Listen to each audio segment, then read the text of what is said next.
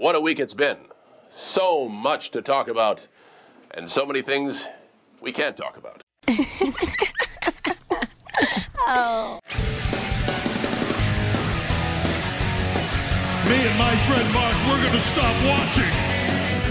I'm Mark. And I'm Harris. And we'd like to welcome you to Behind the Gorilla, a podcast where we delve into the wild, wacky, and crazy side of professional wrestling.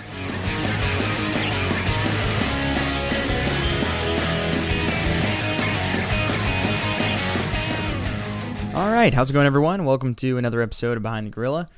It's another interesting episode where I'm in the kitchen, and so there might be other noises that come through, but it's fine. It's fine. It's like you're fine. It's like you're sitting in the room with us, you know? Yeah, exactly. It's an intimate podcast experience. Exactly. And you might be thinking, well, hey, doesn't Harris have his own apartment? And the answer would be yes, but also the answer would be I'm way too lazy to leave at 8:30 on a Sunday night to go to Harris's and record for 2 hours and then drive back home. So here we are. Look, we're busy people. You're lucky we do this podcast at all. To be honest, that is very true. Or unlucky, as the case may be, however you feel about this. That was not true 3 months ago, but it is very true now. Right. I had 2 softball games I did today. Got back home. It was my sister's birthday. Family had to do something, and then here we are. Yeah, these next, I'm definitely working at least 6 days a week for the next 2 months, so the string of episodes we're about to go on is about to be very interesting. It will. Oh, yes. Yes, it will. Very informed. Very informed. I'm telling you, I'm just going to go ahead and say it now. We can't do another 3-hour WrestleMania preview. Yeah, I don't think because that was like a week before the tax deadline, and that about killed me. That was... We can't be doing that again. Well, the funny thing is, we didn't even do a preview. No, but you know what I mean, like a WrestleMania episode. Right. That can't happen again. Oh, no, it definitely cannot. Not to that degree. No, I literally have games on Friday, Saturday, and WrestleMania. Yeah, that's not happening. Oh, this is gonna be like I might make it back home in time for WrestleMania. I definitely will not be back at home before the pre-show starts, because that starts at I think 10 a.m. this year. Yeah, you can't. Then. That's not happening. The trick is to not watch the pre-show. Oh, for sure. If you watch the pre-show, you're done. You will not make it. By the time the 2 main events or whatever, the best matches come around, you will just not even care.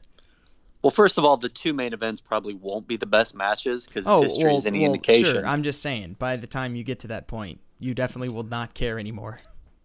By the time Goldberg comes to the ring to fight Roman Reigns for the Universal Championship, you won't care.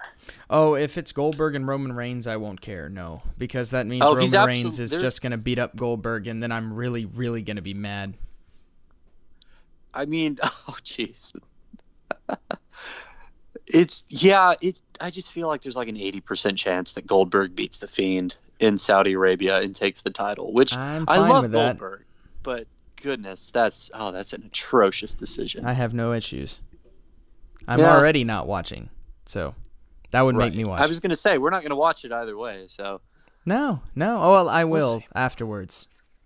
Because it'll only be 5 minutes long. Either One way or another, it'll only be 5 to 10 minutes long, tops. Let's hope, man. Let's hope. No, there is no hoping. Like, there is no other option. I mean, either way, look, I don't know.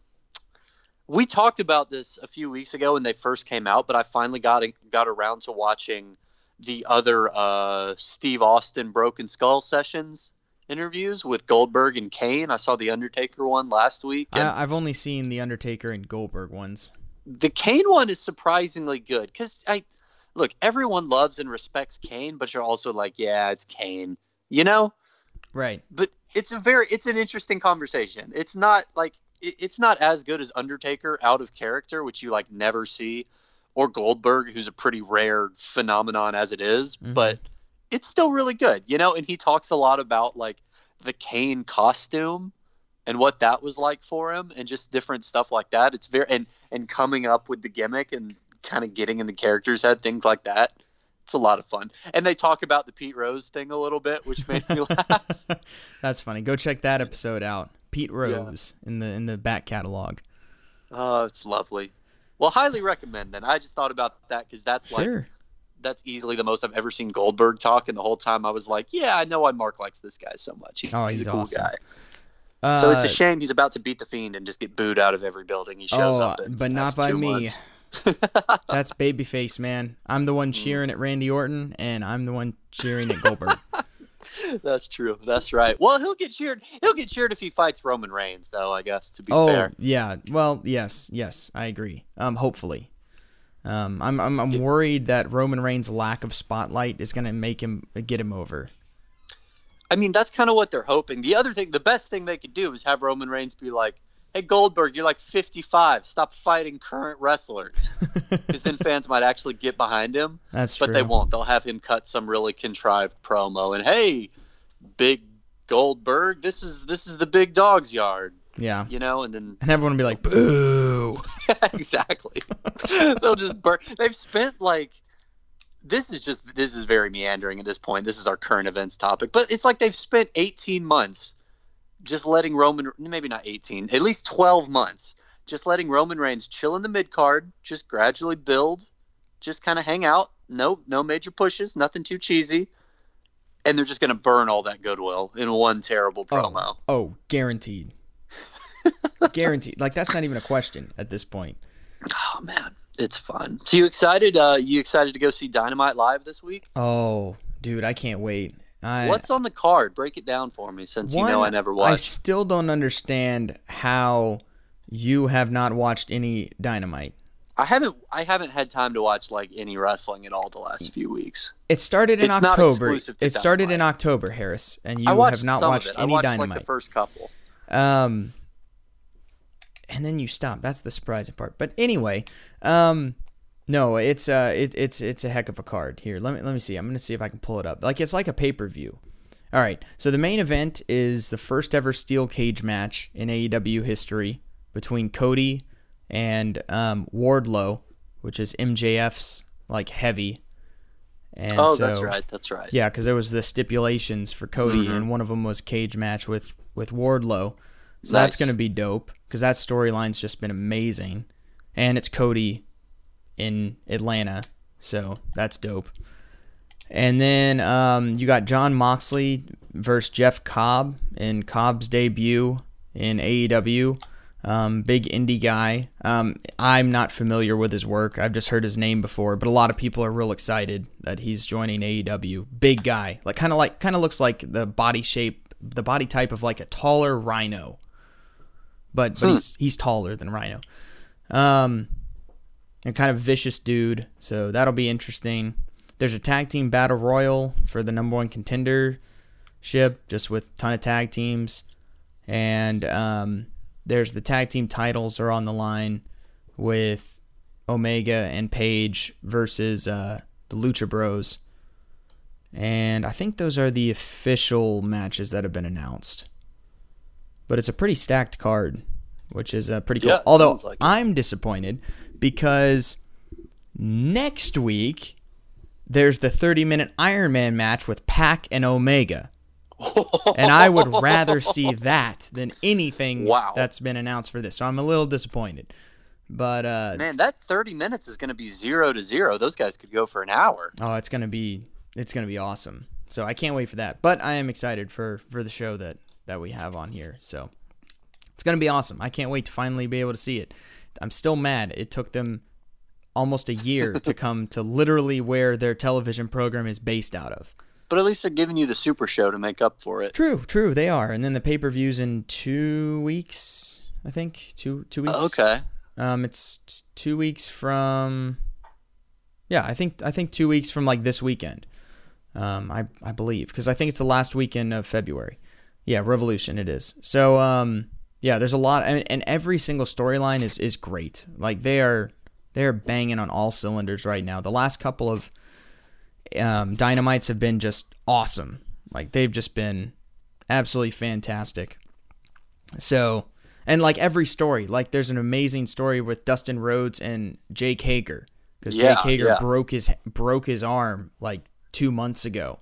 They're And fighting so- at the pay-per-view, right? Yeah, they are, and it is amazing. Dustin is doing some of his best work ever. Like, he's just on fire at like 50 whatever years old. Yeah, he's had a great second run here.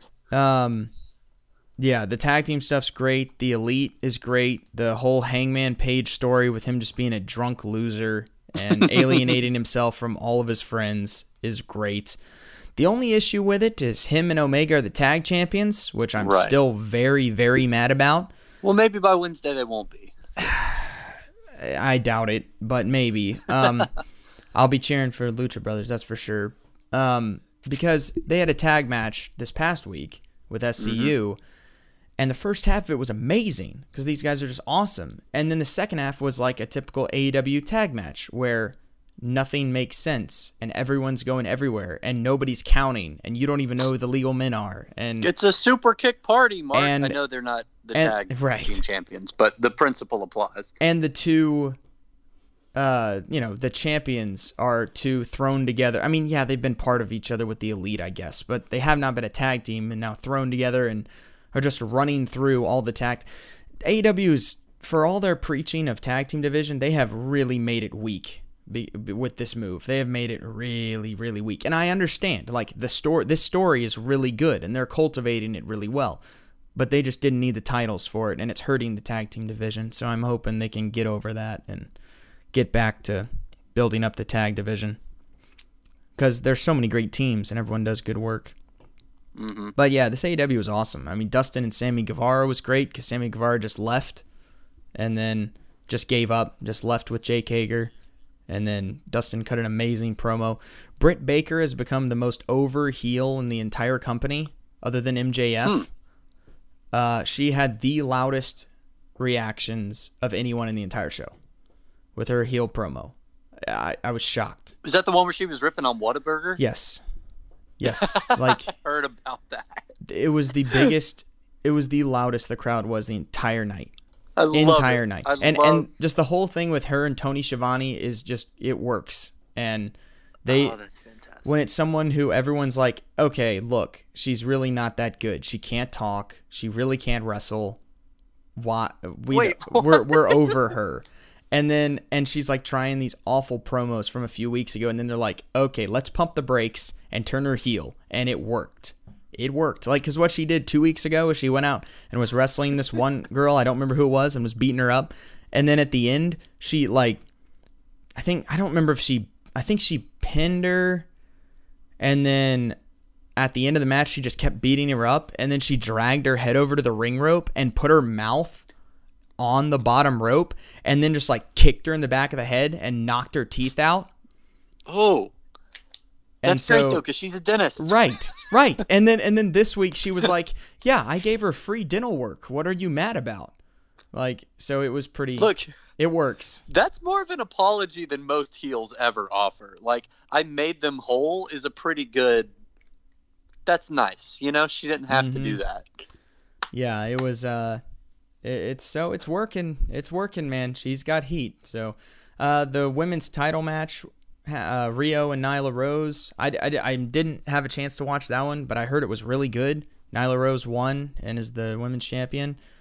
That's certainly the right move. I mean, you know what I mean? Like, I know we bag on the women's division a little bit, as much as I can for someone who doesn't watch on a regular basis, but it feels like they put the title on Rio when they first started and kind of overestimated her popularity and her overness with the fans. Yeah. Seems maybe. like it makes way more sense to put it on a heel and let somebody chase her for a while than to give it to like the small scrappy baby face right off the bat. Yeah, I mean, Rio literally weighs like 90 pounds. Exactly. So and it just looks goofy sometimes with certain moves that she does. I mean, like, it works. We've seen small people like it can work. Right. But there's definitely certain moves when it's like when she's like doing a pin package where she's like bridging to like put her weight over them to pin them. It's like, maybe don't do that. like Kairi Sane was WWE like NXT Women's Champion at some point, right? I'm not crazy. Yeah. She pretty for a sure long she time. Like that works, right? The Well, pirate she's princess also thing, like, bigger that than works. Rio. And right, and if she had been the first ever champion, it just feels a little different. Like, that's not Sure. entirely fair, but it is. It's just different. So it'll be interesting to see if they can get any more juice going forward. I mean, who is the biggest babyface right now that's geared up for this? Is it Statlander? No, she's so new. It's probably still Rio. Just again, it's all there's not really much. It's a work in progress, but it looks up. You know, the Britt Baker thing's getting over, and this match apparently was really, really good. So, you know, I mean, it seems like stuff's looking up, so that's good.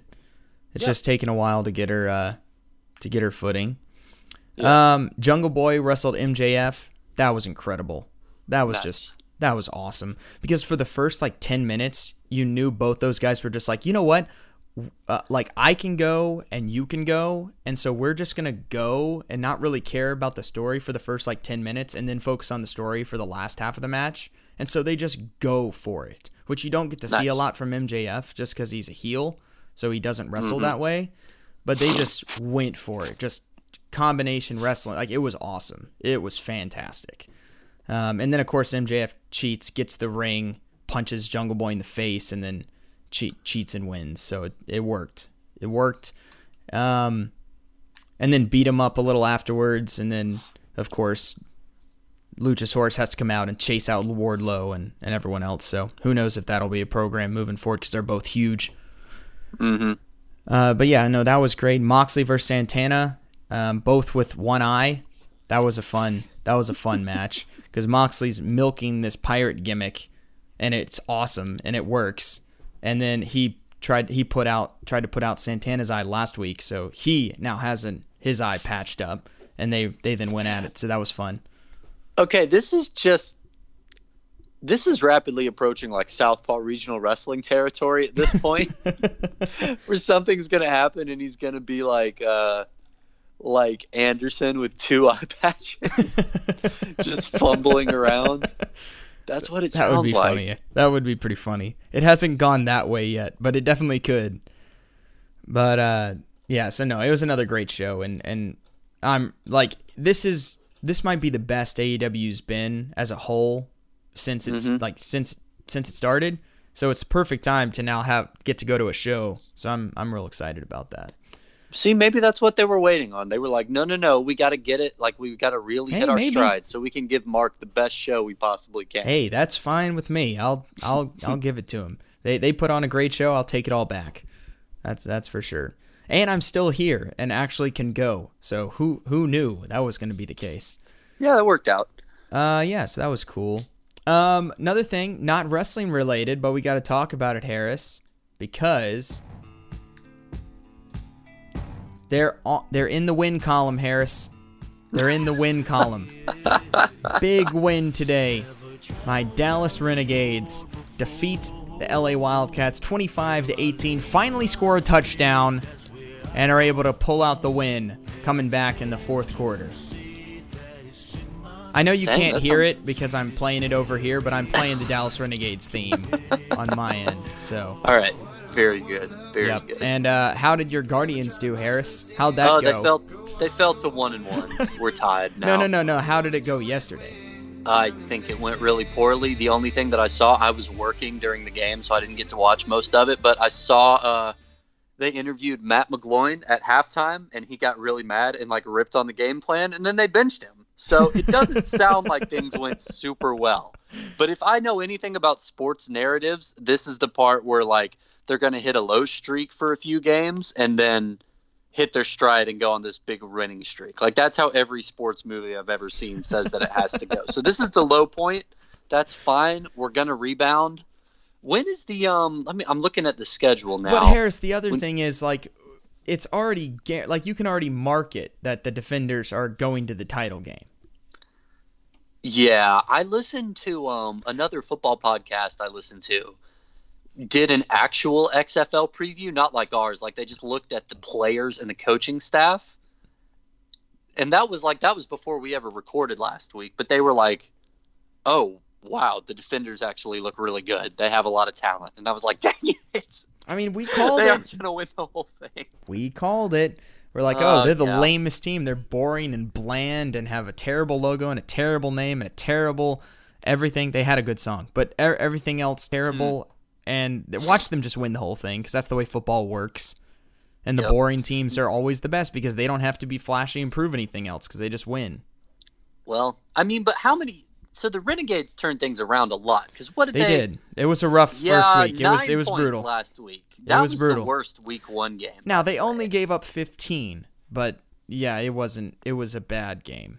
That's ridiculous. It was bad. Oh man, the Vipers lost again. Poor Aaron. The best Murray's part gonna get about it was the fired. fact He's that terrible. Pat McAfee was on the sidelines of that game, and there was a great moment. This was from last week. The Renegades and they lost to the Battlehawks, and there was a great moment where the Renegades have an awesome punter. Like this dude is amazing. Like from the first, they had the ball to start off the game, and then it was like 4th down, and they were like at like the 45 or something like that. And the announcers are like, well, with this league, you might as well just go for it because if you punt it out of the end zone, they get the ball at the 35. Like you might as well go for it. And they immediately go to punt, and they're like, oh, okay. And then he just punts it and pins him down at like the 5-yard line. And they're like, well, if you have a punter like that, I guess you can get away with it. So that was really funny. But then later, he literally punted, and the ball hit and stuck at the 1-yard line. And then one of his own players came running in and knocked it into the end zone for a touchback. And I've never seen Pat McAfee more mad in my life than he was when that happened. Because he was, as it was going, he was like, this is a perfect punt. This never happened. It was What? What's he doing? He was so angry. He was so mad. And what the guy thought was, because the returner was like close to the ball and he backed off like the last second, the guy thought the ball had hit him. And so he was like trying to recover it. But it never actually hit him, and then he just ended up knocking a perfect punt in the end zone. And then Pat McAfee's like, I'm going right now and talking to that guy, and found him on the sideline. Was like, what were you thinking, knocking the punt? It was very funny. It was very funny. So, but yeah, that game was terrible. But this one was much better. The one today was much better. Yeah, it looks okay. So mark your calendar now. Week 5, March 7th. That's a Saturday. That's the Behind the Gorilla Bowl. That's the Guardians and the Renegades. Where's it at? So, it's at Dallas. All right, we're going. You're No, done. we're not. You're done with tax season, right? No, March 7th? Absolutely not. Crap. Well, oh well. It's worth a shot. When is? Sorry, I'm looking. I think everyone plays each other twice. Maybe I'm wrong. No, it looks like I'm wrong. You would assume so. There's only Everyone 8 in the teams. same. Yeah, and they're in the same like division, so you would think so, but it doesn't look like it. Which is weird. Too bad. Well, we'll have to wait for the playoffs, and then we'll have to go. That's right. I'm pretty sure that's how our predictions played out, so that's fine. We could probably get tickets for like $12. Oh yeah, 100%. Anyway, that's all I got for any of that other stuff. But Harris, we do have to talk about what's up with David Arquette. You cannot kill David Arquette! You cannot kill David Arquette! Now, Harris, there's not a ton up with David Arquette this week, but one thing happened. He was on a TV show. He had a guest appearance on a Fox show called Deputy, which I had never heard of. I realized how oblivious I am to network television shows because I set it to record because I was like, oh, he's going to be on it. I'm going to watch him on it. And then, like, as I was going through, one, I didn't watch the episode. I just skipped to when he was in it. And, like, commercials would come up for other, or, like, they do those little, like, in-screen graphics of, like, other shows. And I was like, Yeah. I've never even heard of most of this stuff. Like, Maggie Lawson is on a sitcom with Jason Biggs. And I did not know this. And I was like, I don't think I've. it's called, like, I don't even remember what it was called. It's called, like, Overachiever, or I don't even remember what it's called. And I just saw her on, I was like, what? I had no idea that this was a thing. So I'm out of it with I network distinctly shows. remember being a little kid and seeing commercials. You know, like you're watching football on a Sunday afternoon and you see a commercial for like NCIS or something. Yeah. Or, you know, there's really serious CBS promos where they're like, America's most watched network. Right. And you're like, wow, that's what grown-ups watch. That looks like a really serious, intense show. And now I see the commercials for NCIS, and I'm like, what? Who watches this? What is this? Yeah. This looks like the dumbest thing I've ever seen. Like, there's a lot of that. Like, you ever watch those commercials for the show 911? Yeah, that was one of the ones that was going on with this thing. And I was like, oh, I saw that during football commercials and that during football games. I have no idea. I feel like network TV is... I'm trying to think of a good comparison. It's like Maroon 5. You don't even have to say anything else. It's just understood. That's what it is. You know, they somehow sell out 15,000-seat arenas, but nobody admits to liking it. And you're sitting there and you're like, I don't know personally a single person that watches a single one of these shows, but somehow 6 million people watch them like every week. And I don't know who they are. Yeah, but I used to think the same thing about wrestling. It's just a weird sub-community that, like, you would never be a part of. But is there this weird network TV sub-community, like on Twitter or something, that's all, like, banded together and doing... Like, I can't figure it out. I don't know, man. It's weird. But anyway... It's weird. But David Arquette he was on an episode of Deputy, and boy, he's not a good guy. I think that goes without saying. He's a heel, you might say. He's worse than that. So when you see him, he's chasing after this girl, this like teen girl. She's probably, I don't know, 14 or 15, something like that. Out in like the desert. I'm not sure where the show is set. It's set somewhere in Texas or something. And you find out he keeps like 3 or 4 like teenage girls like chained up in his house. Mm-hmm. And then there's like an older lady that lives with him too. Again, I didn't watch the episode, so I'm not exactly sure. But I watched everything with him, and it was very confusing. And then I would go back and be like, wait a minute, why did he appear 20 minutes in chasing this girl in the woods and never before? Like, there's no setup before this. So I feel like the show doesn't do a good job of setting stuff up because it just jumps right into it, and then it's over, and you're like, oh. Okay. I feel like we can't honestly criticize the show without watching the entire episode. Sure. That's why I'm trying, I'm trying not to, but it was weird, and he's a very horrible person. Mm-hmm. That's the best way to put it. Yeah, he keeps teenage girls chained up, and I don't know what he does with them. It doesn't go into details with that, but it's not good. And then he goes and he kills them when they get too old. So yikes. Yeah, it's pretty creepy. Okay then. So he has a fight with the main character, the deputy, I guess is who it is, and so yeah, it's a typical David Arquette performance, but evil, but much more evil. So kind of over the top, a little bit. That's this David Arquette style. Well, I watched the clip you posted on Twitter, and he definitely appears to be a little unhinged as a character. Yeah, like he's got some mental issues. But like he can pull that off. Like that's right up his wheelhouse. Right. No, whether it's in it's supposed to be whether it's in a quirky good guy way or like a maniacal horrible way, like that's right up his wheelhouse. So yeah, he pulls it off. And it's fun, and he doesn't die in the end. Spoilers: he gets arrested. So I don't know if he's gonna come back or if.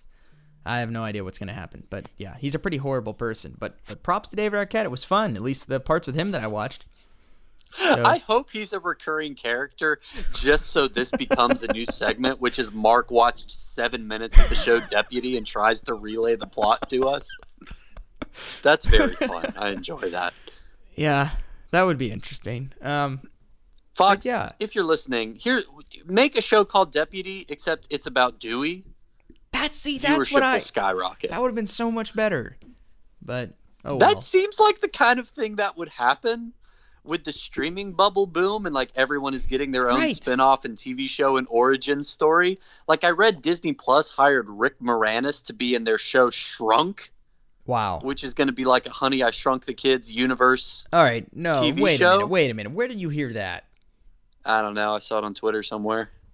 Because Rick Moranis retired like completely from acting like decades ago. No, but don't come back for that. No, you were one of the few. You got out. Like you got out. You're like a legend. We all love you. Don't come back for that.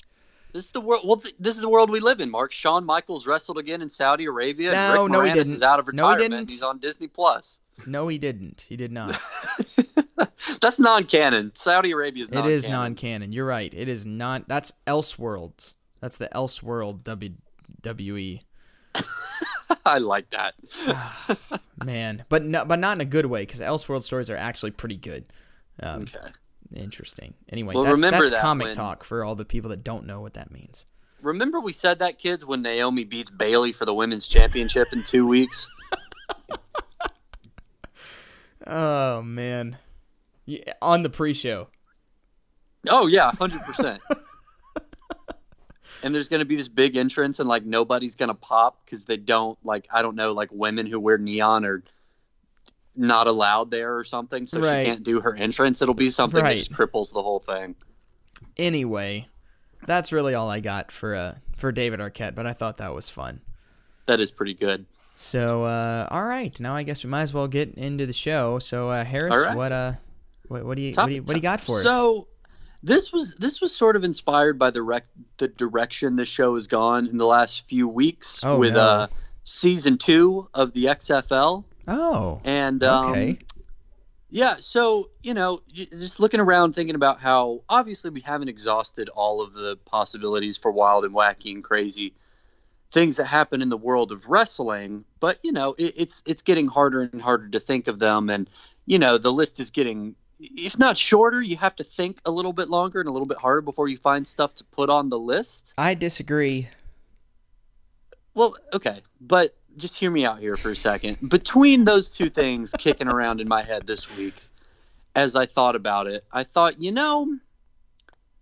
I understand what my problem is with season 2 of the XFL, and it's how seriously they take themselves. There's just not that same brand of wrestling je ne sais quoi that they had in season 1. Sure, And I thought, but I we think would that's done spend on this purpose. But sure. Oh, yeah. Well, so so this week I thought I would revisit season 1 of the XFL Oh, and boy. talk a little bit about why that might be happening on purpose. Oh no. Oh no. Because this is Oh we've man, talked about we're this in a little for bit. we're in for an episode, folks. It won't. Don't worry. It won't be like 4 hours long. I promise. But it could be. We've talked about this a little bit in the past. It's weird and very funny to me that of all the sports in the world, wrestling is the only one that became worked. You know what I mean? Like, unless Well, you no, count- that's not true, except for Well, the I was tool gonna race. say- Sorry? The tool race at the Braves games. Okay, that's not what I was going to say. But yes, that's a good one. Drill is the greatest babyface in all of sports But he's entertainment. not. No, he's not. He's not the greatest. I bet you babyface. like Phil the Bucket, don't Of you? course. You absolute jabroni. Of course, I like Phil the Bucket the best. Phil the Bucket Of is tool. course. Anyway, all He'll right. go we're gonna, out of his way to knock Paintbrush into Drill, and then he'll lose, but it'll be just to do that and knock those two out. It's going to be – oh, this is going to be a whole episode. One day we're going to do an episode on the Home Depot tool race. Oh, I'm down, man. I got a list of reasons why Phil the Bucket's the best and why the hammer gonna- stinks. We're going to pull – look, I don't care about the hammer. That's If fine. you like the hammer the best, you are a Roman Reigns fan. No, that doesn't track, though. because AKA John Cena fan, AKA Hulk Hogan Yes. fan. That is So is those Drill- are the hammer fans. Okay, hang on. Pause. So this sounds like a future episode. So does that Well, make we can't Drill waste it Zack now. Ryder? Is that the best? Like, is that the equivalent? Or Kurt Hawkins. Yeah, I was gonna say he's. Yeah, that well, or Slater. He's Heath Slater. Let's be honest. He's got kids, man. He's got kids. Anyway, the other example I was gonna say is the Harlem Globetrotters. Yeah, That's kind of yes, the only other yes. thing I can think of. True. But there was a point in season 1 of the XFL where we started getting storylines. The games were not worked. It never got that far, but That we know there of. were actual storylines. So when I started looking into this episode, I had this particular storyline in mind. But the more I was researching, the more I thought, there's just a lot of things that happened that I kind of want to bring up. So I've compiled them into a list of 10 things that we should acknowledge happened in the XFL that I want to bring to your attention. Oh, that we this hold them, sounds great. that we hold them in our hearts, that we appreciate them, and think about what that would be like if it were to happen today in season 2. I'm so happy you did this. If you're listening at home and you're thinking, hey Harris, it kind of sounds like you just watched the 30 for 30 on the XFL and took a few notes on it, and now you're going to talk about it. Yeah, that's exactly what happened. But realistically, you've all seen it anyway. Go watch it. It's very good. It's awesome. And number 2, watching a 2-hour documentary, like an hour and a half once you cut out the commercials, that's about how much I would typically watch for an episode of this show anyway. Wow, so that's a little low. It's fine. I think it's fine. Usually takes me like 3 or 4. Well, it depends on do how very long different the topics. story goes or whatever. Right. So in this case, it's an entire season. I guess it's a few months really in the space of wrestling angles. You know what I should have done? Dang it. We'll come back to this at some point. I should have looked into what wrestling angles were happening at the time. I failed to do that. Ooh. But Yeah, that would be interesting. just because you got to wonder, because Vince McMahon, we'll get into this a little bit, was very, very, very hands-on with the first one and is very not hands-on with the second one, which is also probably not an accident. So let's just get started here. We're going in sequential order. The order is the way the season plays out. The first thing I want to bring to everyone's attention is season 1 of the XFL was announced at the official WWE restaurant Yep. in Times Square, That New might York be an City. episode one day. I was about to say, that sounds like I started to look into this, and then I was like, I could do a whole week on this alone. Yeah, But we'll just put a the pin on fact that. that the WWE restaurant existed in Times Square. I can't, that's the dumbest early 2000s, marketing crossover that I can imagine. And I'd be That's- all for it.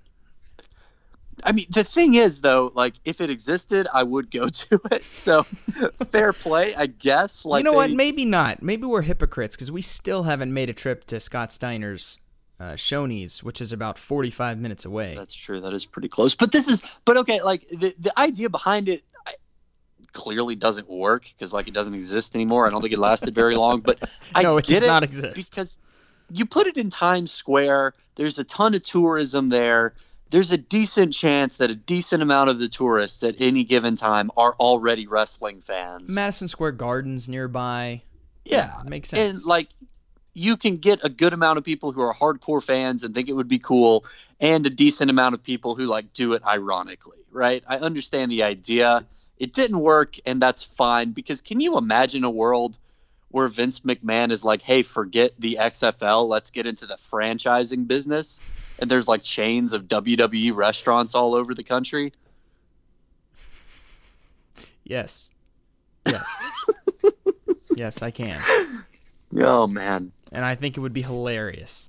It would be really funny if it was Hooters, but wrestling. Oh man, that we have opened a whole can of worms here. That's all this episode is. This is just a Oh clickbait my gosh, I listicle got an even episode. better idea, Harris. I got an even better idea for the restaurants. So they need to Okay. do that. They need to open it, in a handful of major cities, and then that's where all the local wrestlers can work their day jobs, where they then wrestle, in the indies, trying to make it work. That's just what we need is Vince McMahon getting his It's hands like a on new, more it's like a indie whole talent. other minor league system. Just saying, could happen. This sounds like a sitcom, like somebody who's a wrestler and works a day job at a restaurant. Well, let's write it. Anyway. We could write that. Easy. Yeah, for sure. Look, Easy. it's got to be better than Deputy. The episodes David Arquette's not on, anyway. Well, I don't know. I haven't watched it. I can't say. I have That's true. It could be the best. It could be the best thing on television. We no have no idea. No, it can't be. That I've seen enough. That's Oh, not true. okay. But I don't know necessarily Okay. how good or bad it. I Okay. cannot say. I have So- I have suspicions, but I cannot say Okay. for sure. Okay. So season 1 of the XFL starts with Vince announcing the XFL from the WWE restaurant. Yeah, how did he And, do it? He just cut a promo. It's just Vince, the wrestling character. I remember when he announced season 2, and it was weird and a little surreal because, you kind of remember or had heard about season 1. but it was just Vince McMahon, like the reasonable businessman, taking live questions in front of a green screen with an XFL graphic in the background and just talking. And it was like he had decided like 45 minutes before that the XFL was going to come back, and he was just kind of talking about it. This is not what this is. This is like primo, like midlife crisis, roided up, like was just making out with Trish Stratus or whoever backstage right before this. Like, this is Mr. McMahon. And he comes out to the podium and he's like, where's the game of football that I grew up with? Where's my smash mouth football? It's gone. Like, he's fully in character. And he's just running down the NFL. And it's ironic with that being said then compared to the way football's played now.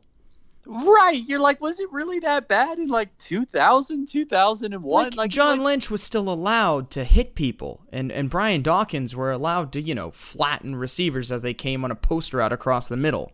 Right. It was great. I don't know what he's referring to. But Sean of course Taylor was knocking the punter out in the Pro Bowl. He's never really he's never specific about it either. He's just kind of vaguely ranting on, and it's just all about, the Mr. McMahon character. Sure. It's absolutely bizarre. It's also hysterical to look back and realize that he did this with no television deal in place, at all. They focus on this in the documentary, but he left the restaurant, got into his limo, and that's when Dick Ebersol, the guy in charge of NBC's sports programming, called him. He saw the press conferences oh, well, we can do that, and called Vince and agreed to set up a TV deal to put the XFL on the air. He just walked out, cut a promo on the NFL. That could have been the end of it if nobody signed up to put it on television. Man, I wish I could have that kind of power. It's pretty impressive. I'm just going to go and cut a promo, and then a bunch of this is going to happen. It worked. That's the crazy thing. So that's awesome. Now we're going to move on to number 2, which is the promotion for the thing. Specifically, the advertisements and the ways that they went about it. So there's an NBC marketing representative that I talked to who was like, so my job was to get you hyped up for the XFL using our commercials, except we didn't know anything about the XFL. We didn't know what it was. We didn't know, XFL infamously does not stand for anything. It's not an acronym like National Football League. It's just left there because it's extreme, but they don't call it the Extreme Football League. That's not what it's called. It's just the XFL. So this guy has nothing to go on, but he sits around and he's like, okay, well, we know it's supposed to be really, really cool and really tough. So they shoot these vignettes that, again, if Vince McMahon opened the league by cutting a promo, these are just wrestling vignettes. Right. It's video of football players running hurdles, except they're landmines that are exploding behind them, and instead of doing offensive line drills where they push a sled, this guy pushes a Mack truck, and picks it up in the air with his bare feet, and it's pouring down rain, and they're playing at nighttime and the lights are shining on them in the pouring rain. And at the very end, the only thing that they've ever really announced or set in stone, the words flash on the screen one at a time like it's an action movie. It says, no, ba-bum, fair, ba-bum, catches. And then it shows a guy catch a punt and get hit by a wrecking ball and knocked off screen. That's the best part. And again, because people didn't know about CTE, they're just yeah, no fair catches. This is going to be great. That's a fun thing to have now. Yeah, sounds like a lot of fun.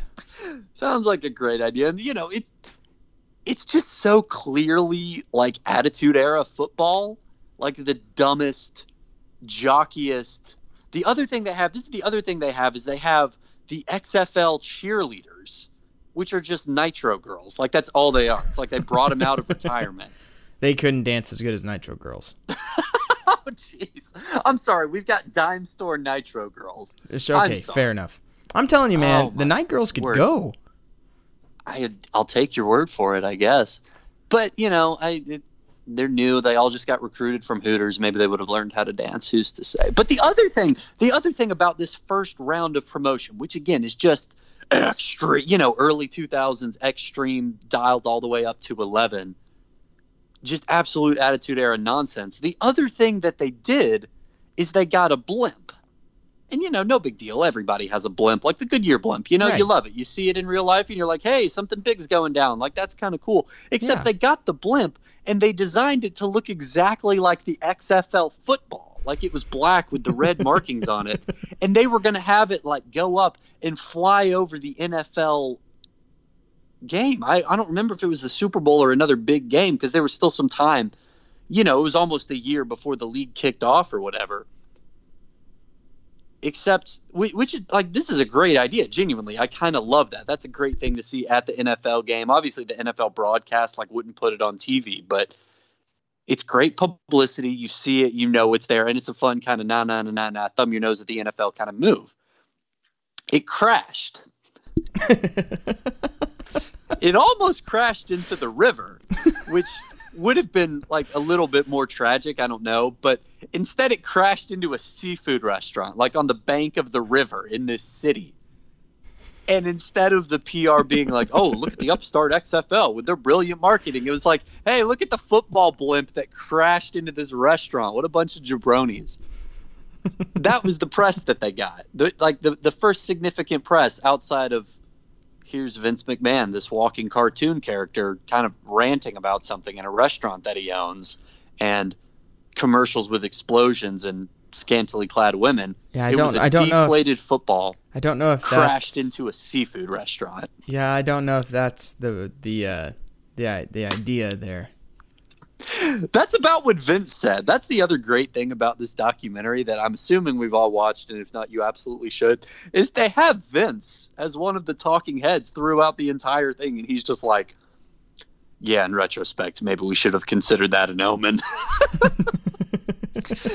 It's just very funny to hear coming from Vince McMahon. So the third thing... All right, I do want to say that in this documentary, the best talking head by far is JR.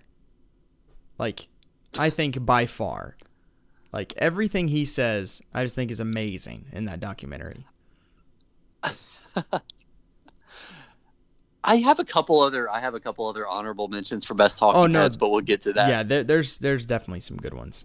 There's a lot of good stuff. So the third thing, which again, rewatching this with season 2 in mind, I kind of knew, but I didn't know to this extent. He hired Jesse Ventura to be one of the color commentators, right? And I knew that, and I was like, oh, yeah, wrestling personality, that makes sense. He was the governor at the time.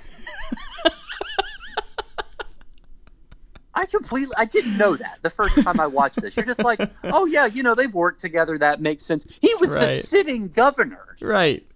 Of the state. Can you imagine that happening today? Yep. That's we talk about Donald Trump as president being involved in a WrestleMania angle.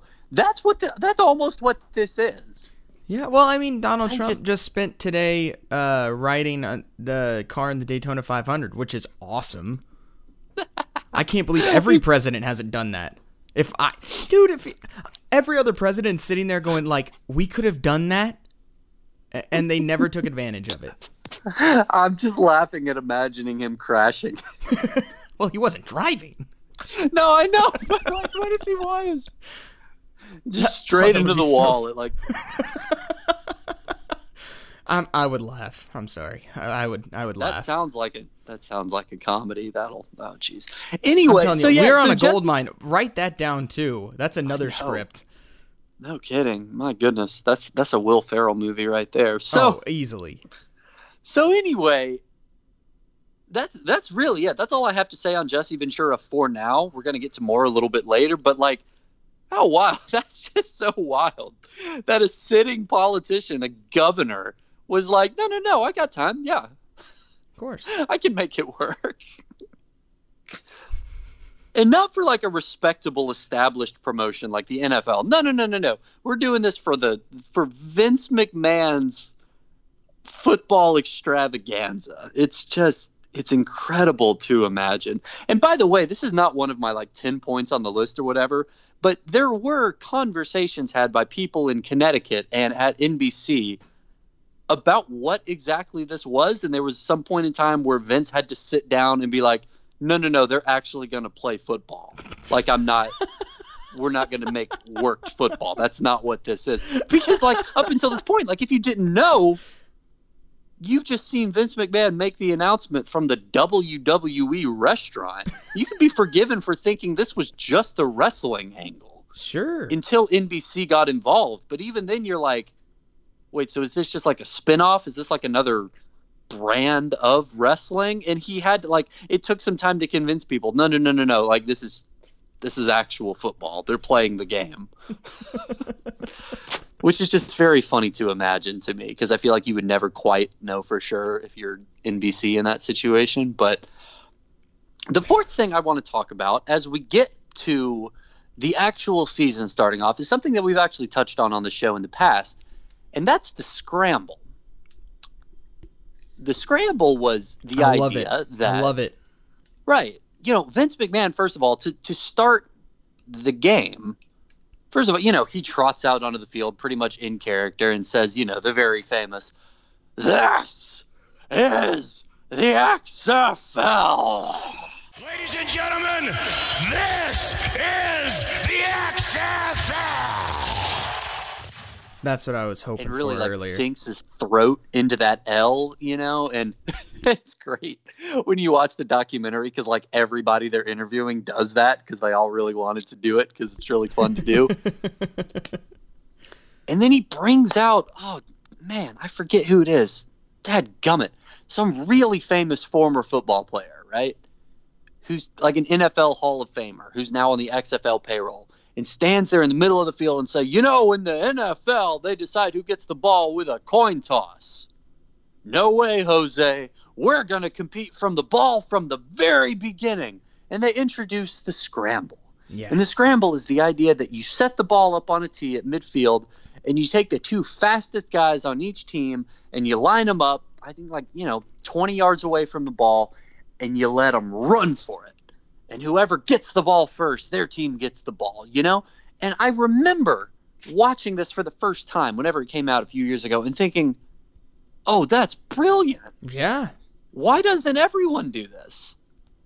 And then it cuts not to the first ever scramble. It was actually the first scramble in the second game, the B game, where both players sprint for the football. The fastest guy on one team dives for it, misses, lands awkwardly, and tears his ACL. And he's done for the season, everyone. He's gone. His career's over. He spent months getting ready for this, his second chance, and he's done. He's done. They go on to say, they're Brilliant. like, we didn't think that through, but it turns out 60% of scrambles in the first 4 weeks had somebody suffer a severe injury. It turns out sprinting, diving, and stopping suddenly, not great for your body. But it looked awesome. It did. It's a great idea on paper. And I understand exactly why they thought it would be great. And because you hear it and you're like, perfect. That's amazing. I love it. And then what happens in real life happens to you. Yeah. What they should have done is just gotten like one of the quarterbacks or something. Or no. It would have been better not with the quarterback. Get like a random coach or something or a fan from the crowd and have them just throw the ball up in the air and have like the two best receivers like just play 500. Ooh. I think that's a good idea. I do too, but I feel like then you're encountering the same problem where like it only takes one guy blowing his knee out. Oh, please. You can blow your knee out running out of the tunnel. Well, if that ever happens, they're probably going to stop doing that too. Oh, man. So that's... No, okay, nothing's better than Ted Ginn Jr. breaking his ankle after returning the opening kick for a touchdown in the national championship game in 2006 versus Florida. Immediately breaking his ankle after scoring a touchdown in the celebration as his teammates jumped on him. And then Ohio State gets decimated by Florida. Now... that would have happened regardless, but I'd still just think that's hilarious. Yeah, that's rough, But like, it makes me laugh because one, the same thing that happens to you watching this documentary for the first time is exactly what happened in real life, where you're like, this is a great idea. Why didn't anyone else think of this? Oh dear. That's why. That's why. Maybe there's a reason things are done the way that they're done. That's going to be a common theme here when it comes to the XFL. It just really encompasses the whole league. in a microcosm, right? So the fifth thing I want to talk about that they pointed out are the cameras involved. The entire pitch of this XFL, and it's something they've sort of continued in season 2. They want to give you unprecedented access, right? That's kind of the whole point. So they've got cameras on the field. They've got cameras in the players' faces while they're on the bench. They're interviewing people on the bench during the game, which again is what they do now, like Pat McAfee, you know, running after people, spitting fire. Yeah, it's cool. It's a nice touch. The players get super annoyed by it. Oh yeah, they do. I don't know if it's gonna last, but it's a lot of fun for now. Deal with it. Yeah, I don't. That's fine. I don't care about that. But they also have a couple really innovative ideas. For example, the Skycam. Yep. This is something that, like, again, they had to sit down and explain to the people at NBC exactly what this was. And the only way they could do it was eventually they put on Madden, the video game, and said, look, this is what people are used to seeing. This is what kids see when they play football in Madden. The camera is up in the sky, flying around above and behind the players. Let's figure out a way to make that happen. And they did. Like, this is something they talk about later in the documentary, but the reason that, like, Skycam exists, it's because the XFL was tinkering around and figured out a way to do it. That's why it's on the NFL games and the college football games, which is really cool. It is. The other camera they came up with was the Bubba Cam. Yeah, poor guy. The Bubba Cam was right. The idea that, well, I think, NBC was like, well, if we want to have, really up close and personal access, we can put cameramen on the sidelines, and that'll be like the next best thing to having them actually on the field. And then Vince, of course, was like, well, why don't we just put them on the field? Let's do that. It'll be great. And NBC's cameraman, he's one of the talking heads. He's like, so I set up this rig. Like, I got the equipment worked out for us to do it. And I told him how much, because I think they're independent contractors. He's like, I told them how much I would be charging to do it. And Vince said, that's ridiculous. That's too expensive. I can get Bubba to do that. Bubba's my cameraman. He films wrestling all the time. He's used to it. It's dangerous. He'll be great. So they brought it to Bubba, Vince's special cameraman. And Bubba said, yeah, I'm not going to do that. Because, in wrestling, I know what they're going to do and I can move around them. And on a live football field, I'm just going to get hit. I'm not going to do that. So they ended up hiring the original cameraman and paying him like a double bonus to work on the football field. Yep. It doesn't look great, like the limited footage I saw of it, which is probably why they didn't keep doing it. It's not smooth and controlled like the Skycam. It kind of just looks like a guy running for his life. Yeah. On a football field. So good idea in theory, doesn't really work in practice. Another thing that they've improved on with XFL Season 2, where what they do have the guys who literally run out onto the field with the cameras in between the plays and are like filming the team line up for the snap on the field. Cool. And then like sprinting off as the play's starting. It's awesome. Yeah. I think that's a better way to do it. Yeah, for sure. And they don't have to wear football pads. Right, exactly. I'm sure they appreciate it a lot more. And so that brings us to, we've got to the kickoff. We've covered how they're presenting the game. And now we're going to get to number 6, which is the only actual great thing to come from any of this. By far the most iconic moment, the most iconic person in the entire XFL. And that is, of course, He Hate Me. Yeah, we talked about this last week. Yeah, the man born Rod Smart. This is the thing that XFL Season 1 did really well, and the way they really distinguished themselves from the NFL. Vince is like, oh, the NFL's, people call it the no fun league, and they don't let players have their own personalities. We're going to let them have their own personalities. That's great. That's really fun. Sure. And this is the only guy who really got it. And that's kind of, they talk about that. There's 1 or 2 people who are like, no, he figured this out from day one. I don't know if he was a wrestling fan, but he had the wrestling mentality because he saw this chance they had, which, the XFL version 1 let players put nicknames on their back, like stuff to help them stand out, and kind of try and cultivate this personality. Because the football games are shoot football games, but they're trying to find a way to like create some sort of like hyper aggressive narrative around football the same way they did in the Attitude Era with wrestling. So by putting the camera in players' faces, by letting players express themselves, you're trying to create new personalities, get people invested in the product. That's brilliant, and it makes perfect sense. And this guy got it. And there's a great moment where he's out there and he says he can hear the fans the first game chanting, "He hate me, he hate me," because it's just the best nickname. Like everyone in the building before he did anything saw it and was like, "Oh, that's awesome. That's great." That's and every other player is like, "Why didn't we think of that?" Right. And they add, so this is before the game even starts. He's sitting there and he's like, I can hear the fans out there chanting, "He hate me." And it's like music to my ears. And the one thing I keep thinking in my mind is, I got a ball. Like, he's done all this. And he's like, okay, great. It worked.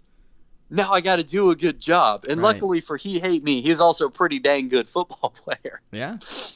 So he was worthy of the title. That's the best way I can put that, of all the fame. And he was basically Mr. XFL. That's how one person put it. Like, that's the image that took off. It's just absolutely iconic. Like, he understood exactly what they were doing. And when the game ends, you can tell this is what they were like. This is perfect. This is exactly what we wanted to see happen.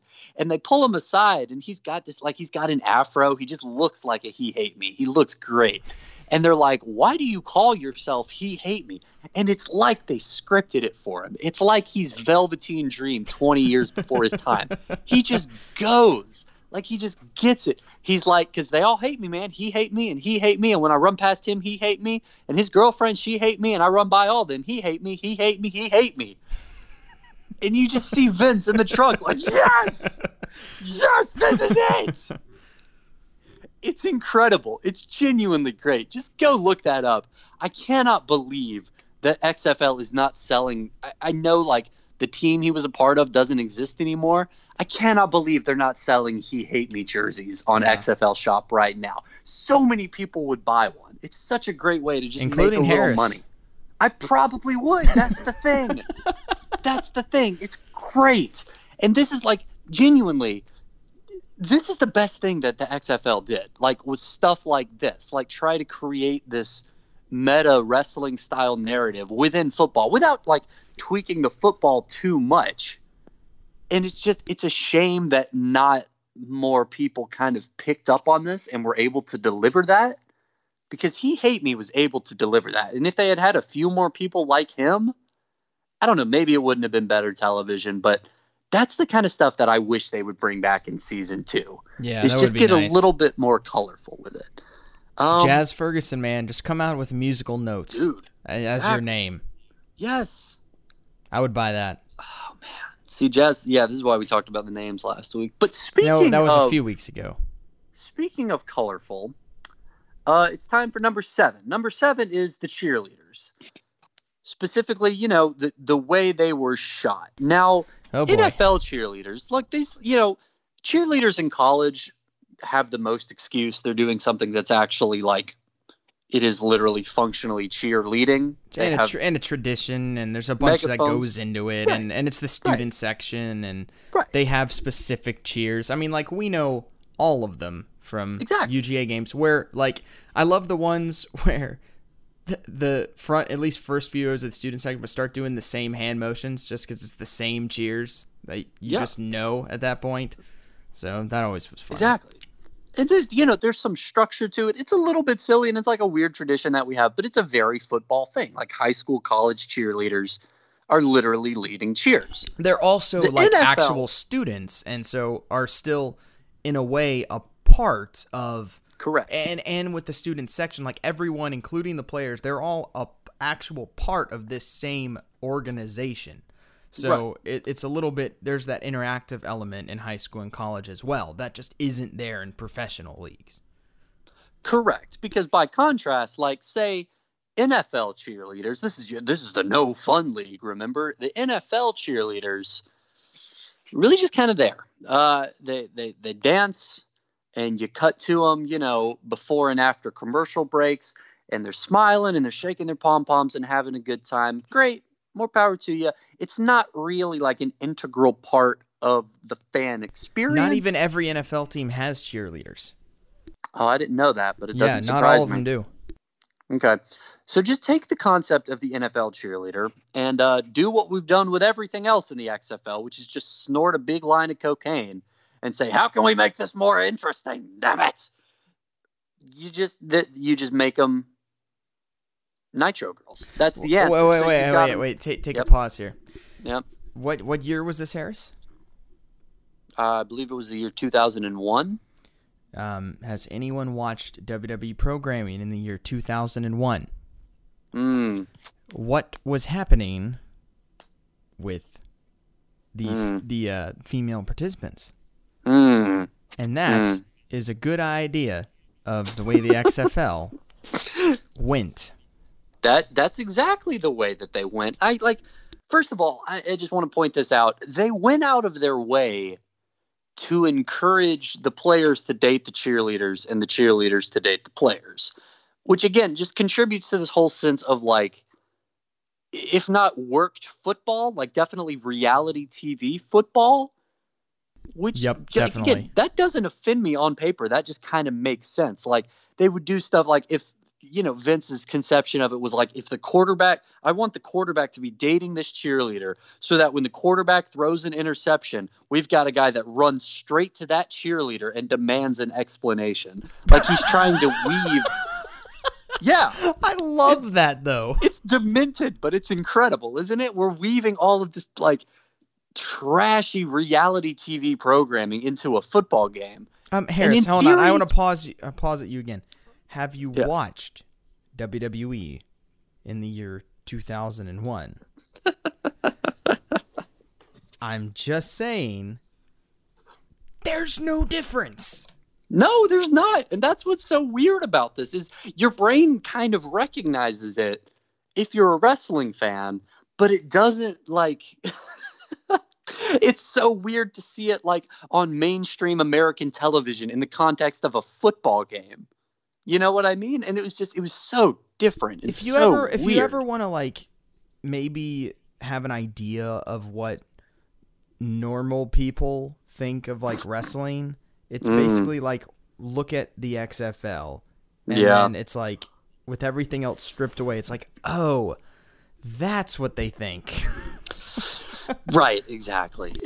So, but like this is the best story, and this is my nomination for the best talking head in the XFL documentary.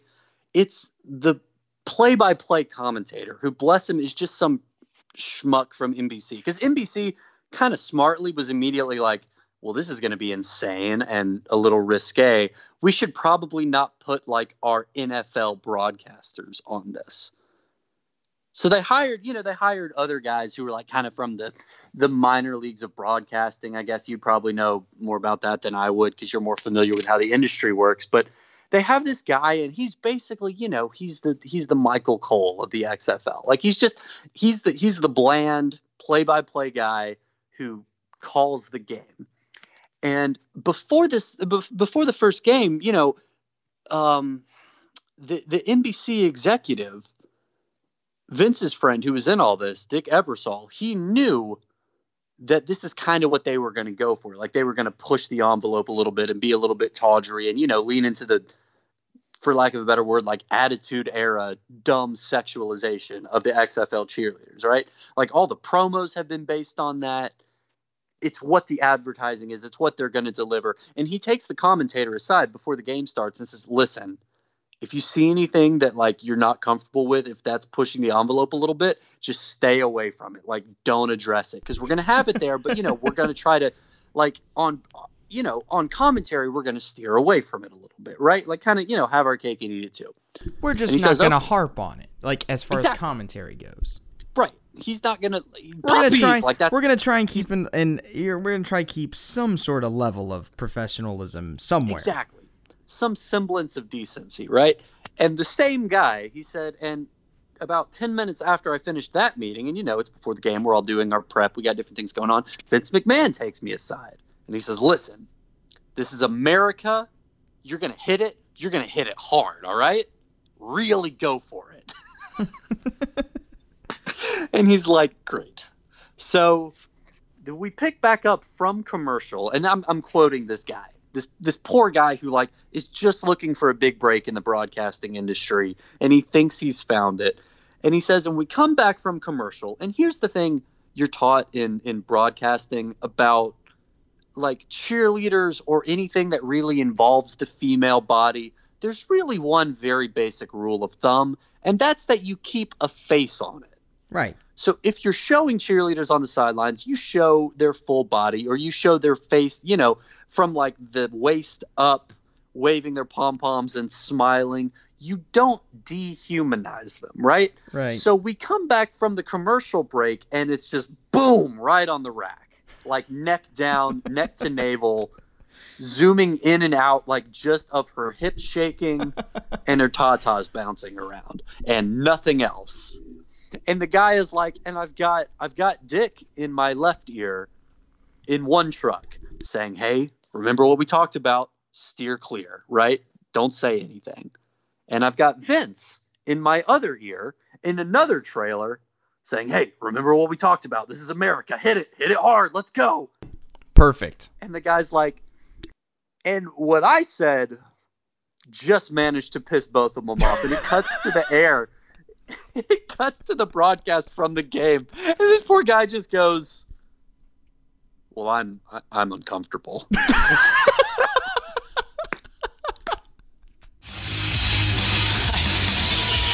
feel uncomfortable. Man alive. All righty then. Those suits are something else.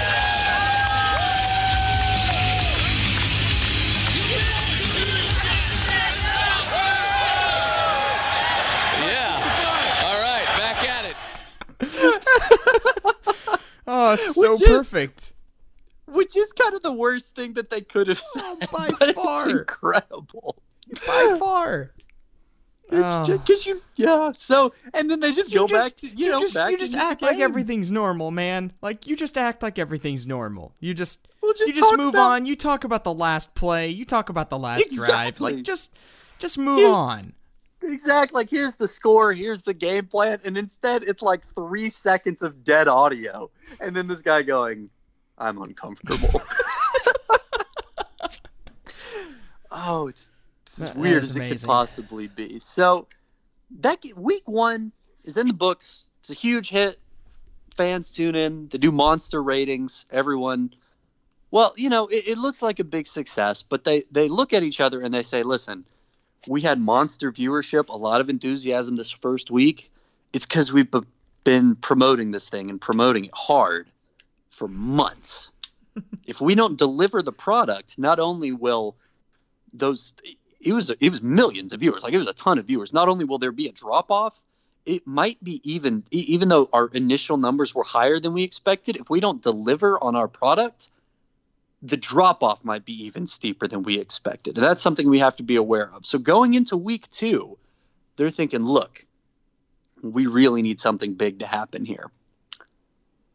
And luckily for them, so their back was a little bit, not quite against the wall. It's still early, but they're going to be in the spotlight. They want to deliver because the games week 1 just weren't that great. And they're on NBC prime time, so they are the lead-in to Saturday Night Live. It's a Saturday Night Live starring Jennifer Lopez. It's a massive episode, massive block of entertainment for NBC. Really, really big deal, huge get for the XFL. And the game they have is awesome. It's a barn burner. There's a lot more offense than the first week. It's a lot more tighter, a lot more action back and forth. And then the power goes out. Oh, I know we've talked about this on the show in the past, and I know you have more experience in in production than I do, right? Because I know you actually do this for a living. But I will just say, like, I told you that story a few weeks ago about when I was in the play in high school, in the musical, and that moment when you're backstage and you realize that the lead singer, the star of the show, has forgotten the words to the song and he's alone and he's just drowning. Right. And there's nothing you can do. I can only imagine the sense of panic was something akin to that. I don't know if you've ever had anything this bad happen, or if you can shed a light on, because you know what caused this, like what exactly happened. Oh yeah. Wait, what are you asking for me to explain? Have you ever had anything go this horribly wrong? No, because I've never been on a platform of any importance, really. So now, if you're asking, has this type of thing happened? Yes, all the time, because of the level of platform that I'm on. But it doesn't matter. Like, so it's not a big deal. Like, I remember one of the games, something was going on with the station, and they're like, yeah, we won't be able to be on till the 3rd inning. And I was like, well, okay. So I went down into the dugout with the team and just sat there with my scorebook for 3 innings. And many times you're just on the air. Today it happened. I was doing a softball game, and I'm like, it's like halfway through the 2nd game of a doubleheader, and then the producer comes in and is like, hey, Mark, you can take a break. I have to reboot the computer. It's like, oh, okay. All right. Just middle of an at-bat. Yeah, the computer overheated. We have to redo it. Okay. All right. Fine. 100 people maybe watch, so it's not a big deal. But this type of thing, yes, it happens all the time, but not usually on nationwide TV. That's the difference. Okay. So the difference is, like, for my example, it's a dumb little high school play at a school with, like 100 kids per grade. If one kid blanks on the lyrics on a random Thursday night, it's very funny for us and a little funny for the audience, and nobody cares. Right. Because you never see somebody in a Broadway show come on stage, take a deep breath, open their mouth, and forget the words. Yep. Because that's insane. Of course you don't. That's what happened to the XFL. And it's incredible to watch them talk about it, because the trucks went dead, the monitors blacked out, the signal on everyone's TV nationwide just went to standby, and everyone just loses their mind. They have no idea what's happening. They can't figure out how to get back up. They're trying to reboot the system. They're probably trying to see if they overheated the computers or whatever. At some point, they panic. So after the first week, by the way, hang on, just pause this story for a second. Let me tell you this background. After the first week, that poor play-by-play commentary who just like blanked on the air looking at this woman like shaking her tatas around and couldn't think of anything to say. After that game, Vince pulled him aside. And when I say pulled him aside, like somebody came into the booth and was like, hey, Vince wants to see you. And then he walked across an empty football field into a parking lot, and there was a white limo parked in the parking lot with the door open. And he just got inside, and Vince McMahon was sitting inside. That's where there's a little thought where you're like, am I going to die? That's what he said. He was like, I felt like I was going to get like hit over the head and wake up tied to a chair. But Vince was like, you're just not getting it. We need somebody with a little more color. So we're going to bring on JR, and we're going to put you on the B show. So this poor guy is shipped off to like the secondary game that isn't on prime time until the power goes out. And eventually, in a panic, they are able to switch, the nationwide, like NBC or whoever, the people who aren't at the truck, switch to the B game. Right. And this guy is like, well, okay, I'm back. He's back on national TV. I need to clarify, because I was like, no, I know who this is. Yeah, this is Matt Vasgersian. Okay. So, big time ESPN broadcaster, baseball, like Sunday Night Baseball, like he's big deal now. Okay. Well, good for him, man. So that's good. It turned out fine, but okay. But yeah. Well, that's good. So he got a little bit of twisted satisfaction from that, but he's also like, I think I hearing about it now, I think I really underestimated the sheer panic that gripped everyone in Los Angeles. And at some point, they get, of course, this is absolutely a choice on the part of the director. They get Vince McMahon to explain what the problem is. Vince McMahon has to explain somebody forgot to put gasoline in the generators that powered the trailers. Oh, I love it. he's so mad, and it's so funny because he's Vince McMahon, and like I'm pretty sure like somebody from NBC knows whose fault this was, and has not told Vince McMahon, because I think to this day Vince McMahon might try to kill them. Gonna have that white limo all over again. He absolutely would have tried to kill them. It's absolutely hysterical. Oh, it's great. I love it so much.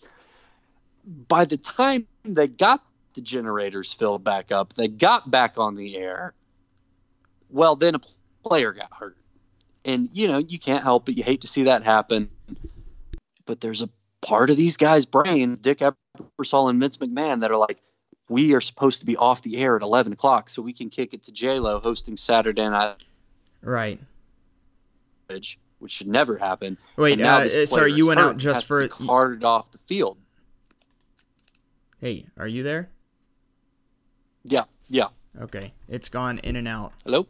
A little bit. Can you hear me? Can you hear me? Yeah, can you hear me? Yeah, now. Yeah, can you hear me? Yes. Weird. Okay. I don't know how well it's gonna go, but just keep going. Just keep going. Yeah, you were right. So then you were talking about the how they needed to be off the air.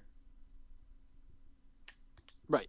And then a player gets hurt and they have to cart him off, and it takes about 20 minutes, and you can't rush that sort of thing. And then the game goes to double overtime. They left poor J-Lo was sitting in a green room in New York City for an hour waiting to start hosting Saturday Night Live, which it's kind of in name. It's got to be live. Right. And they were like, yeah, I don't think Saturday Night Live actually got started until like 1 o'clock on Sunday morning. Like they just couldn't. They weren't going to cut away from the game because they had a broadcast commitment to the sporting event. Right.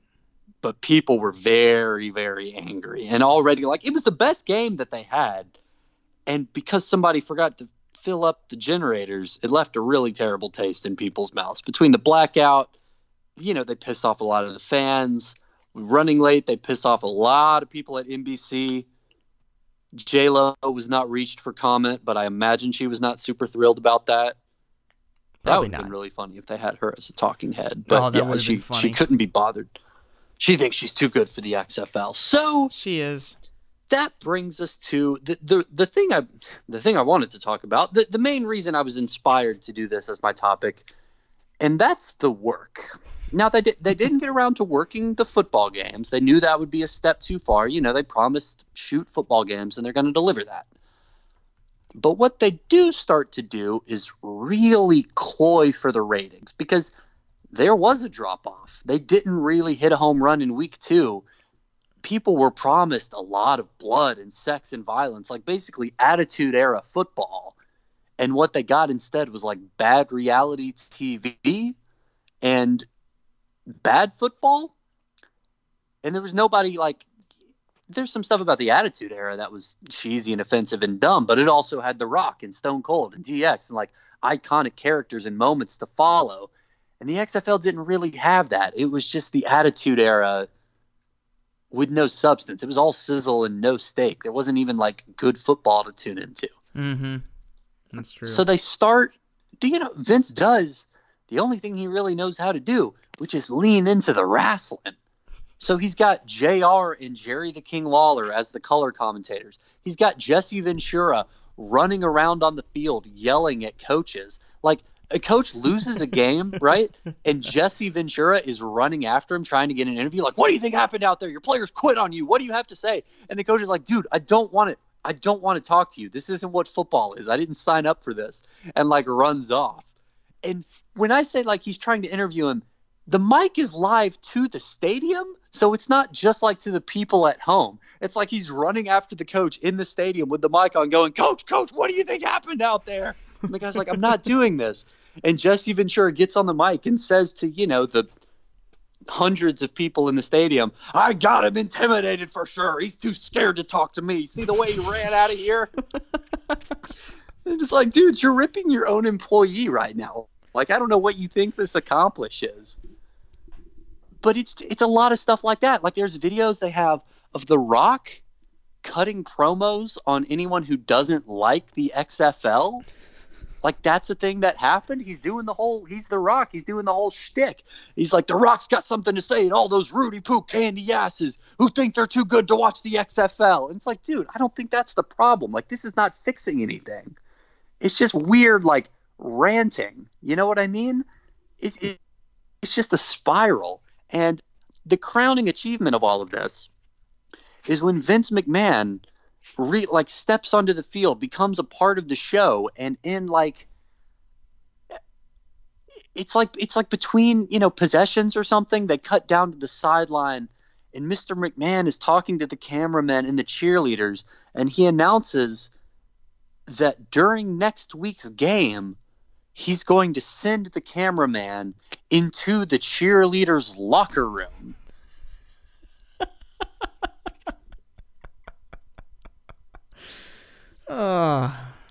It's wonderful. And like, oh man, it's something, right? It's perfect. It really is. Like it's just so attitude. It's so perfect. It's just so perfect for our show. It's so perfect for our show. That's the best way to put it. It's so Vince McMahon. It's so Attitude Era. Yes. And yes, like, so is. At some point, like you said, the next week's football broadcast, again, like from the beginning, they've been trying to weave this like reality television storytelling into it, but it becomes even more apparent than it ever has been before now. With like the quote verbatim, like from the play-by-play commentator who's like, you know, about to hand it down to the guy on the field or whatever, you know, like you do for a real football game. He says, and I quote, "Some have called it an unprecedented television event. Others have called it a desperate attempt to save sagging ratings." Again, you're on the show, dude. Like, this is your I don't know why they're trashing their own product like this, but it is very funny that they were this aware of it. Like, this is the most Vince McMahon this is the most self-aware he's ever been. Because they have this whole storyline about, oh, we're going to send the cameraman into the cheerleaders' locker room. And like the entire in-storyline rationale for doing it, it's not because like Vince is a pervy old man. He's literally like, yeah, ratings are down and I need you to go get me ratings. It's very weird. Right. Like, they don't do that. Imagine if they did that on Monday Night Raw, if he was actually like, hey, you guys clearly hate Roman Reigns and ratings are way down, so we're going to have Daniel Bryan fight him and hope that gets the ratings back up. It's just weirdly naked. It's very funny, but it's just weird that he's never done that for wrestling, but he's doing it for football.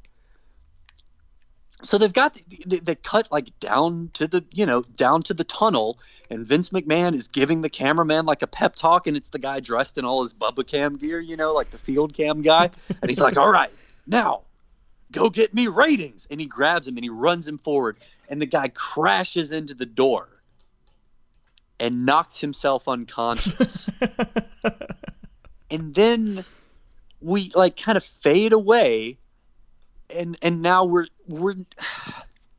not in the locker room, but we're seeing like this guy's fantasy of what the locker room looks like, which if a smarter man was pushing this, I'd be like, "Oh, that's clever," because in a real locker room, it's just people putting on different clothes. But, you know, here they're all like naked and just barely covered by different things, and they're all really flirty with the cameramen, and, you know, like you feel like one or two of them might be kissing when the camera's not looking, you know, just very hypersexualized, very, very cheesy. But like, if you told the average 13-year-old that was watching wrestling in 2001 that you were going to go into the cheerleaders' locker room, it's exactly what you would expect, right?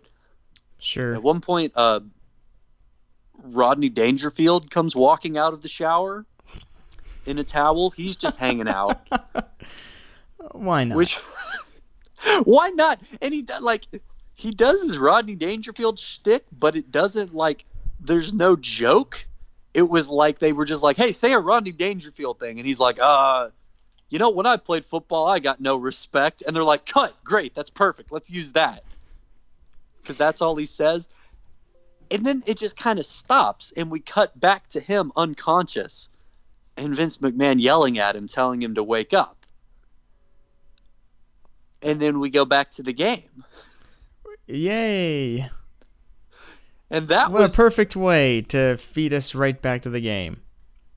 And the ratings did not recover. Let's put it that way. This was not like Mick Foley wins the WWF Championship in terms of an attempt to re-grab the people's interest. It didn't really work. Ratings continued to be in the toilet. They didn't do any more of this stuff. It got a lot of backlash. Like, apparently that was a bridge too far even for Vince and the XFL. They got to the end of the season.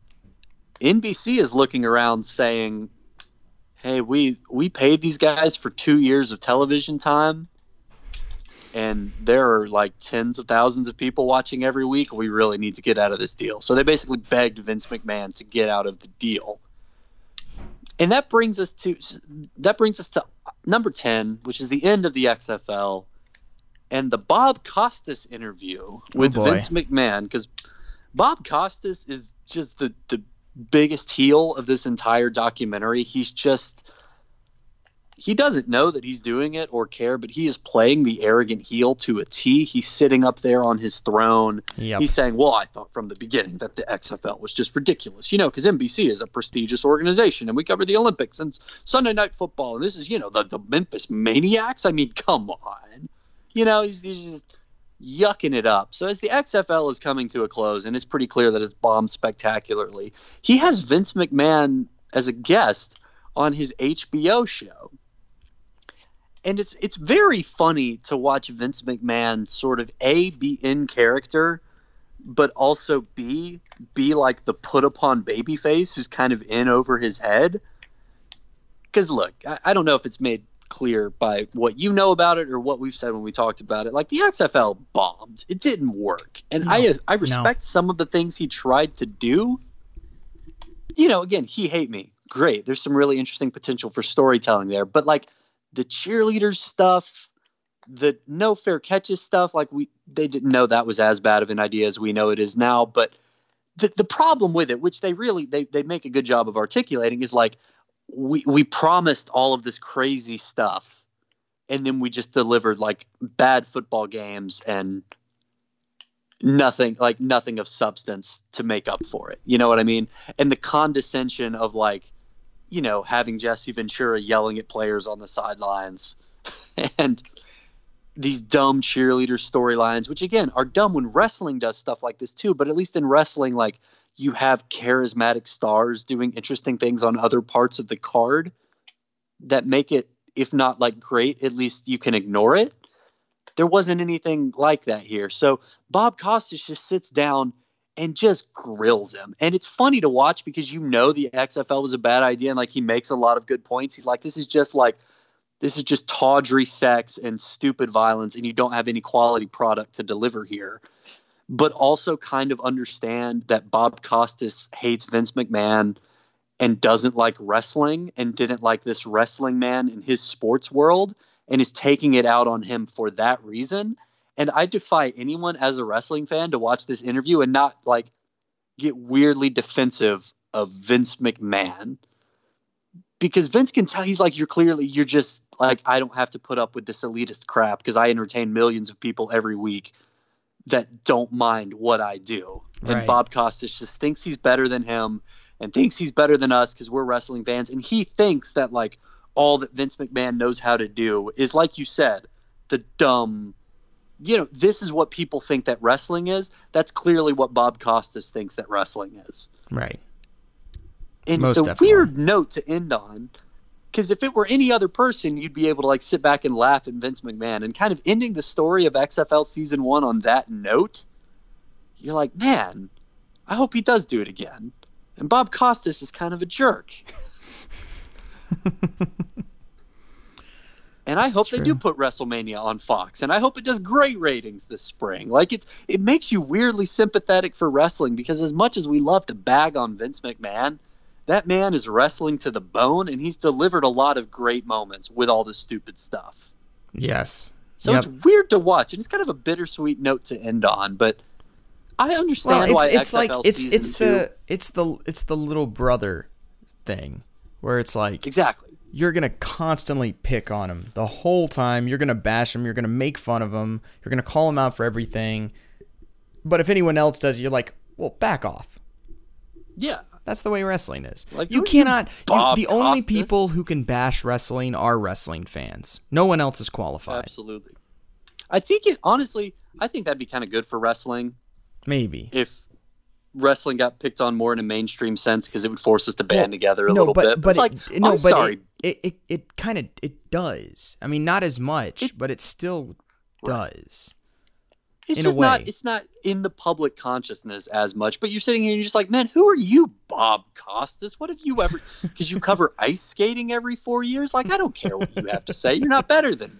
It Right. really gets you pissed off. But I understand, especially after watching this. Honestly, it does.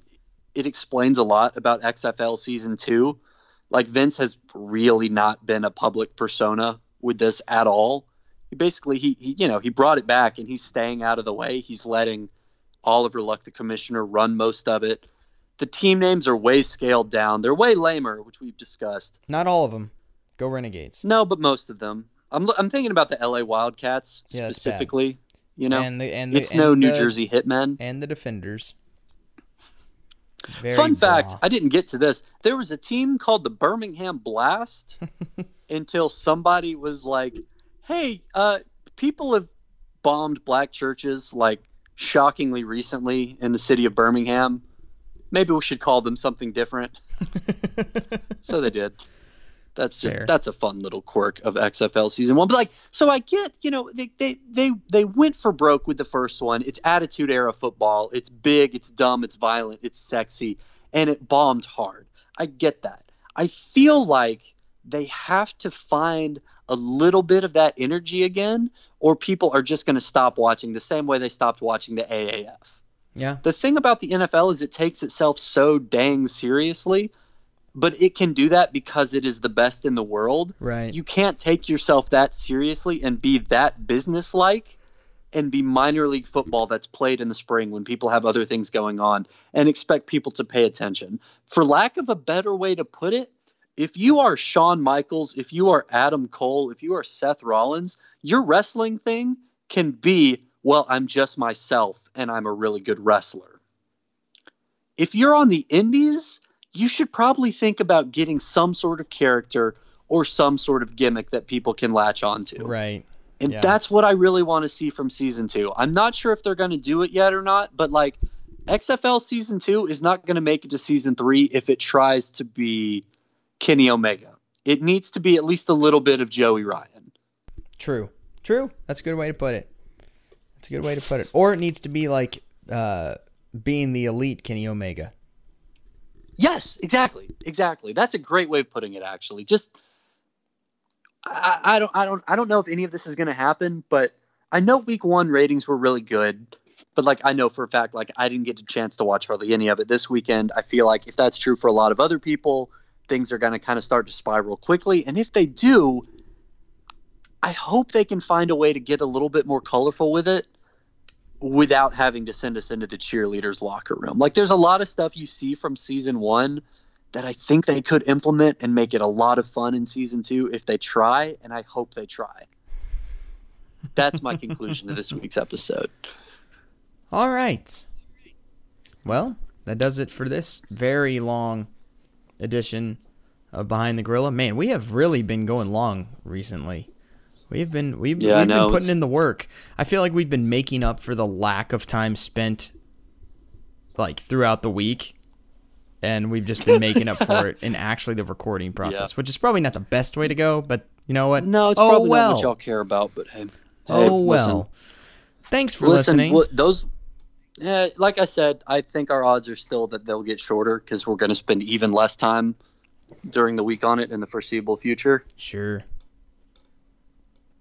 But yeah, All right. Thanks for holding out. Thanks. As always, listen, if you listen to this and you want to contact us on Twitter, tell me what your XFL nickname would be. Oh, good one. Because I think season 2 really needs some inspiration. You can't pick Jazz Ferguson, which I still can't believe is a real name. Ah, dang it. But There goes mine. I want to try to come up with mine. There's a lot of possibilities out there. Get into the spirit. Yeah. So shoot us a tweet at @behind_gorilla and let us know what your XFL name would be. That's a good one for sure. Also, give us any suggestions on episodes you'd like us to talk about on the dumb and ridiculous side of wrestling, or XFL, which is, we are officially an XFL podcast as well. We've done like 9 XFL episodes at this point, so I think we qualify. If you know of any other sports that are worked, let us know that too, because I'm always interested in adding that to the list. So does that mean we have to talk Harlem Globetrotters? I kind of want to now. Oh, don't man. you? No. Fine. I'll do it. All right, fine. Anyway. Whenever opening day happens, we'll do the episode on the Home Depot tool race. I'm down for that. All right, guys. Oh, yeah, for those of you that don't know what the Home Depot tool race is, because we haven't explained it, people are sitting there like, It's what been is an hour. this? That's fun. It's the Atlanta Braves, usually like the fourth or fifth inning of every home game. They do the Home Depot tool race, where you have 4 people dressed in these tool costumes, like mascot costumes, like a drill, a hammer, a bucket, and a paintbrush, and they run from one side of the outfield to the other. And it's a worked race, and it's highly entertaining, way more entertaining than just a regular race. And that's what Other it is. teams have similar concepts, like the Nationals do Sure. it, except it's for presidents, which is The that's Brewers the only were thing the I will first give the one. Nationals credit for. The Brewers Yeah. really were the first to do it with the sausages. So Right. Yeah, no, there's several versions, but that's the one in Atlanta. So anyway, that's what we've been talking about. Anyway, we're done. Thanks for listening again. Follow us at @behind_gorilla. We follow back wrestling fans. You can follow me on Twitter at MarkyMarkBrand. And I'm at Harris Wilson. So do that as well. We'll be back next week with another weird topic. Thanks so much for listening. Have a great week.